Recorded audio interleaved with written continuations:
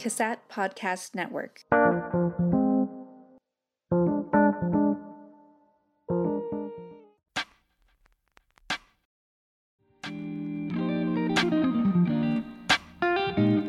You are listening to Pack in Recovery, a podcast made by people in recovery for people in recovery.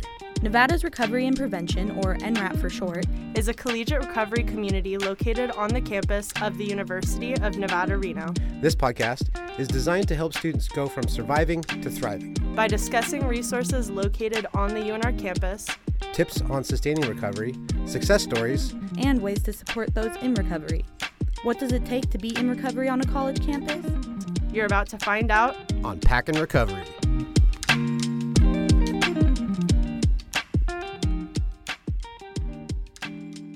Oh, it's a beautiful day to be here, be podcasting. A little pack in that recovery. No. Recovery. Recovery.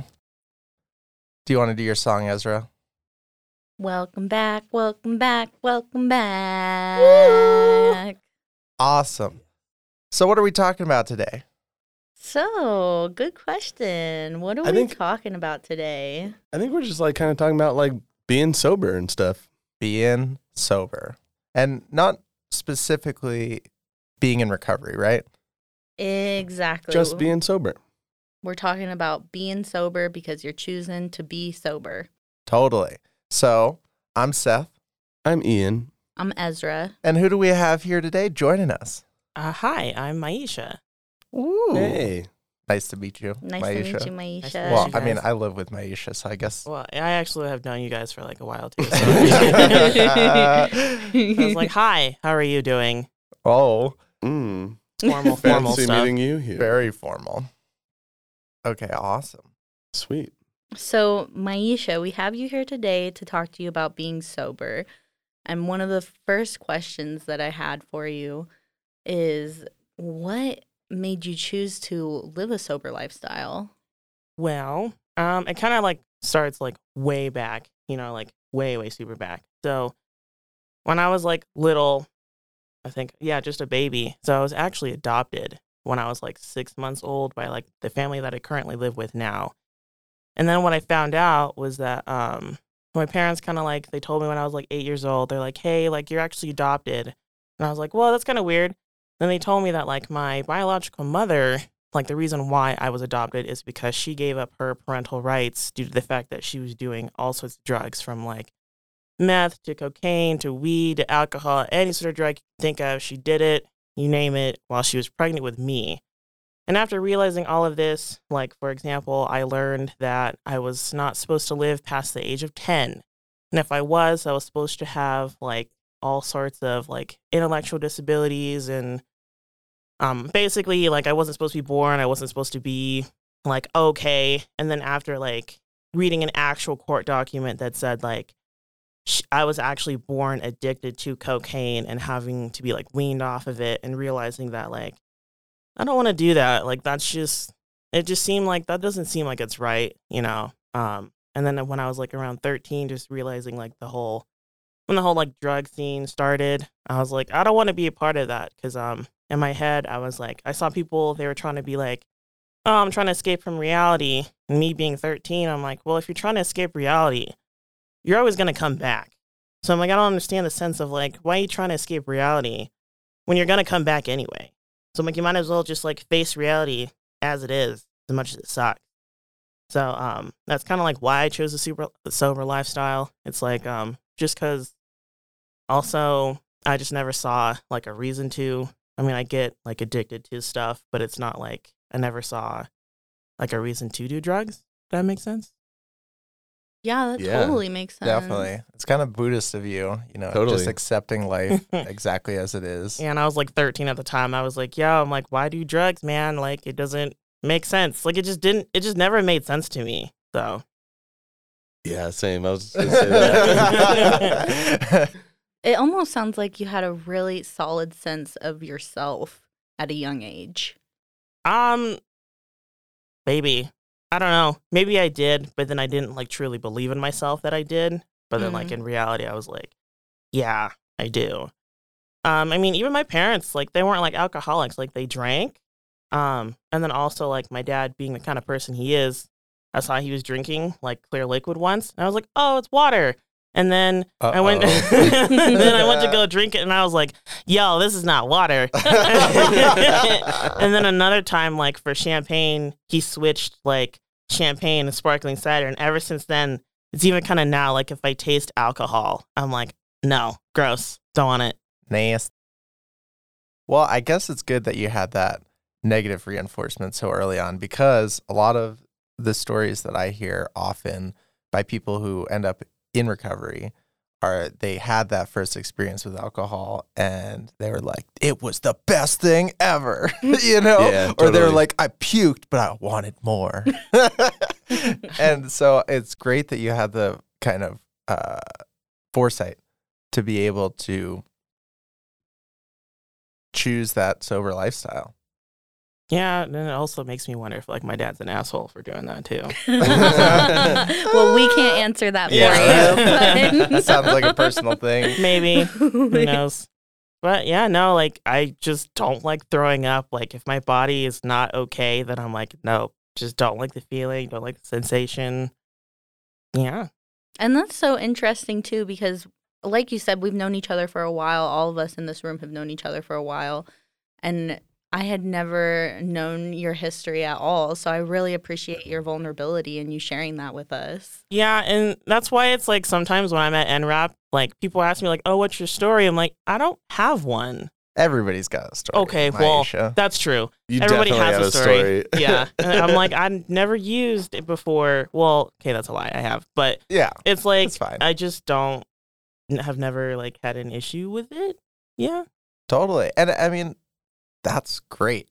You know, like it's, Mhm. I sometimes within, recovery/recovery ally circles, it can seem like you need to prove that you're enough of an addict or that you're enough of an ally. But the reality is just you being there is enough, right? Mhm. Like just you being there as a show of support is really all that's needed. And one thing that I think a lot of people who might be living just a normal lifestyle might ask, because you're in college, is how do you make friends when you don't have alcohol as the crutch? I don't. On to Great. question 3. All right, next question. That's so funny. So people always ask me like, oh, you're so friendly, you're so outgoing. Like, how do you make friends? I'm like, I stay in my room all day. I can attest to that. Yeah. Ha. It's so how I make friends is what I notice is like sometimes I'll just be out. Like the one time that I do go outside is I'll just be talking or just hanging out and I'll just start up a conversation with somebody. Be like, hey, like the other day, like there's this woman where she had like these cool dreads like down to her back and like the tips of her hair were blonde. And I was like, yo, I'm gonna tell her she looks pretty cool. She looks really pretty. So then I strike up a conversation and I was like, hey, look, your dreads look really nice. And I'm like, how long did that take? And then just kind of like goes into that. Or also like even through NRAP actually is how I've made most of my friends. And then kind of like through work actually. So it's not like I ever go out, I don't know how it's going to sound. I never go out seeking friends. They just kind of find me. That's such a good way to do that, though. I don't Because know. Sometimes it's like, leave me alone. hey, at least you know that about yourself, because I think a lot of people feel that their status and their worth to not only themselves but other people is determined by how many friends they have, and being able to accept that is not you is a good thing, and I think that's a healthy way to live. No, I mean, don't get me wrong. I used to be like that. Like, I used to be like, oh, I want so many friends and want so many people to like me. But then after, like, trying to do that and trying to be so many different people, when I was like, this is not me. Like, I don't want to be that person that's going out, going to parties. I was just like, it just made me uncomfortable. I was like, I want to be me in that sense. And I was just like, I finally, kind of had to accept of, like, it's cool if, like, my Facebook, for example, doesn't have, like, over 500 friends or, like, Instagram or whatever. I was just like, I'm okay with that because I know, like, the friends I do have are real people that are actually going to like support me, Yeah, I was going to say, it seems like by living this sober life, the people that you do interact with are typically much more genuine, and it's a much more genuine connection than you might experience otherwise, you know? Yeah, for sure. Yeah, like the level of authenticity that you have just like about yourself is admirable, honestly. Thank Yeah, you. because like, you know, when I was you know, out in addiction, I found it like necessary for me to go hang out at a bar or go to a big party because that's what I thought like I needed to do to make friends. Mhm. But like it sounds like it's pretty opposite for you, and the bonds that you do make are much more authentic because of that. I wonder if it's part of my personality too. Like, I actually have tried going to a bar. Like, I got curious one day. I was like, I'm gonna go to a bar. And then I literally sat there like a loner because I was like, I don't want to be here. And then Can relate. Because I was like, I was just seeing everybody. And I wonder if it's just me, but I was seeing that, like, I was like, y'all just seem so fake. And I'm like, I don't want to be around that. And then, like, then you get, like, the drinking involved. Everyone's loud, annoying. And I was like, nah. And then I just straight up left because I was like, this ain't my scene and I don't want to be here. Totally. Yeah, I mean, I definitely can relate to the fact that, like, when I first went to a bar sober, it felt the same way. It felt as though everybody was kind of fake. But when you have alcohol as lubricant, it makes everything seem like it's so much more real and so much more connected, even though, yeah, it totally exists in that same realm of just disconnection, even though you feel like you are connected, which is probably why alcohol and other drugs are so isolating, because it gives you the illusion that you are connected when in reality you're just by yourself. Yeah. So sad. Yeah. It wasn't very long into recovery where like I started watching my friends fall away just because it was the substances that glued that relationship together. You know what I mean? Okay. Yeah. That's so interesting to hear it from like that point of view. 'Cause I've also like experienced that like loneliness too, where it's like parts of me would have to change, like I was saying earlier, like my personality. To where I was like, so like me, I'm super like introverted. So I would have to like pretend that I was an extrovert just to go out, just to be part of the drama, just to be like part of all like the bullshit that I just didn't actually truly care about. But then once I separated myself, I was like, I feel so much better. Instead of just trying to be that person who I was like, clearly was not it. Totally. I think that speaks to your genuineness that we see now is how you just live your life as you are without trying to be somebody you're not. Yeah, that actually took a while too. So, I mean, I'm pretty As it sure it always takes, does. yeah, it really does. It took me so long to actually realize like, hey, it's okay to like live your life and you don't have to like use drugs. Like you don't have to be someone you're not, like as scary as it is. Cause that's the thing is everyone says it takes a long time. But the one thing is it's like, it's actually super scary to do that. It's so true. It's just like, you know, you see so many things on like Instagram, they'd be like, oh, just be yourself. But it's like, that's actually hard because it's like, what if you don't know who you are? And then eventually you have to go out and find it in whatever way that is. I sound like so like mystical and deep. No, It's kind of cool. You're right. You're right, totally though. right. That's a struggle that many people in recovery have, you know, and I think many people just outside of recovery too. There's a period of life where everyone struggles with identity, you know? Yeah. Totally. And that's going to be one of our podcast episodes later on as we talk about finding identity in recovery. But you've been able to find your identity within sobriety. Mm-hmm. Do you think that like being part of a collegiate recovery community has helped that in any way? Or do you feel as though it... Yeah.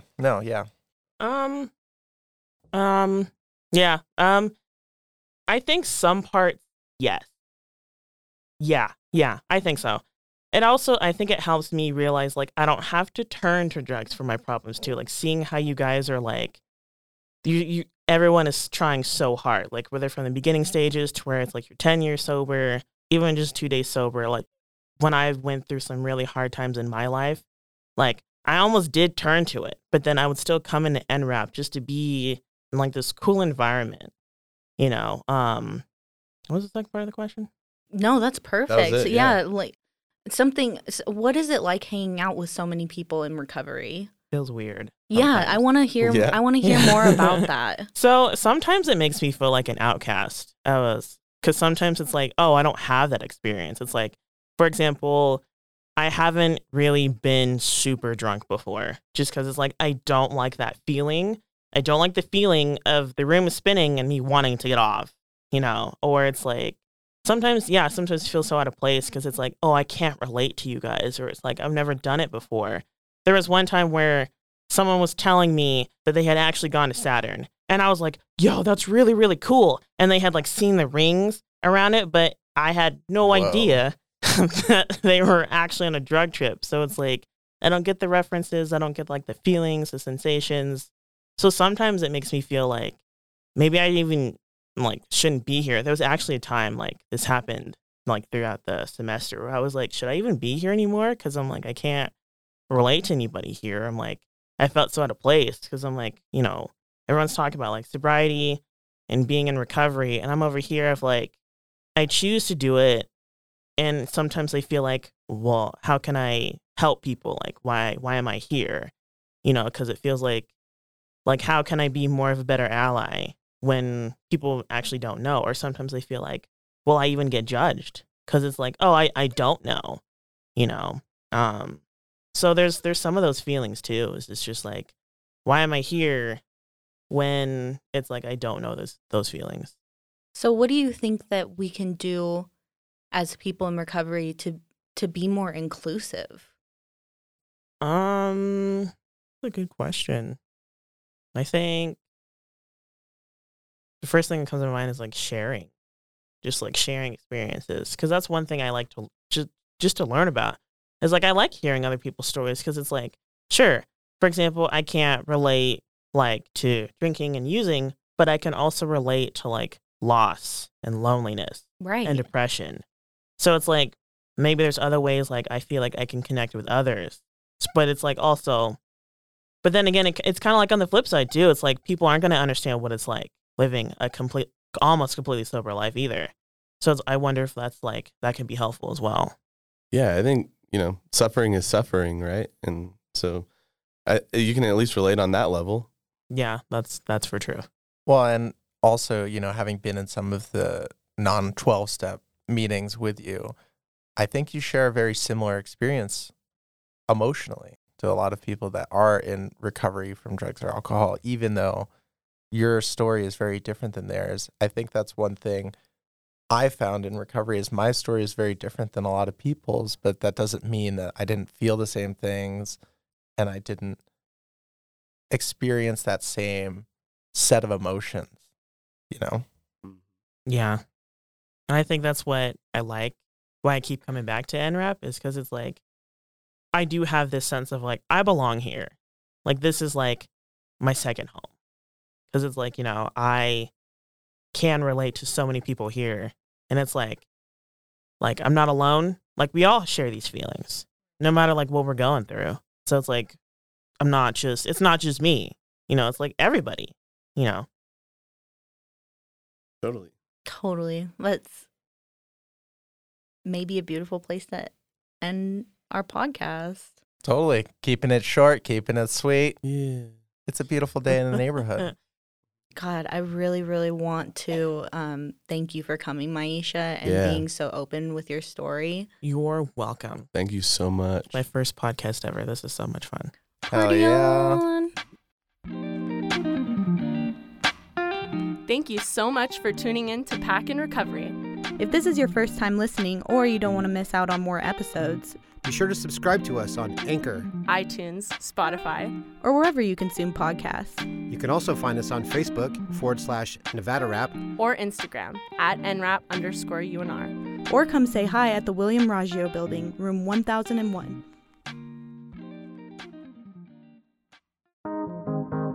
Cassette Podcast Network.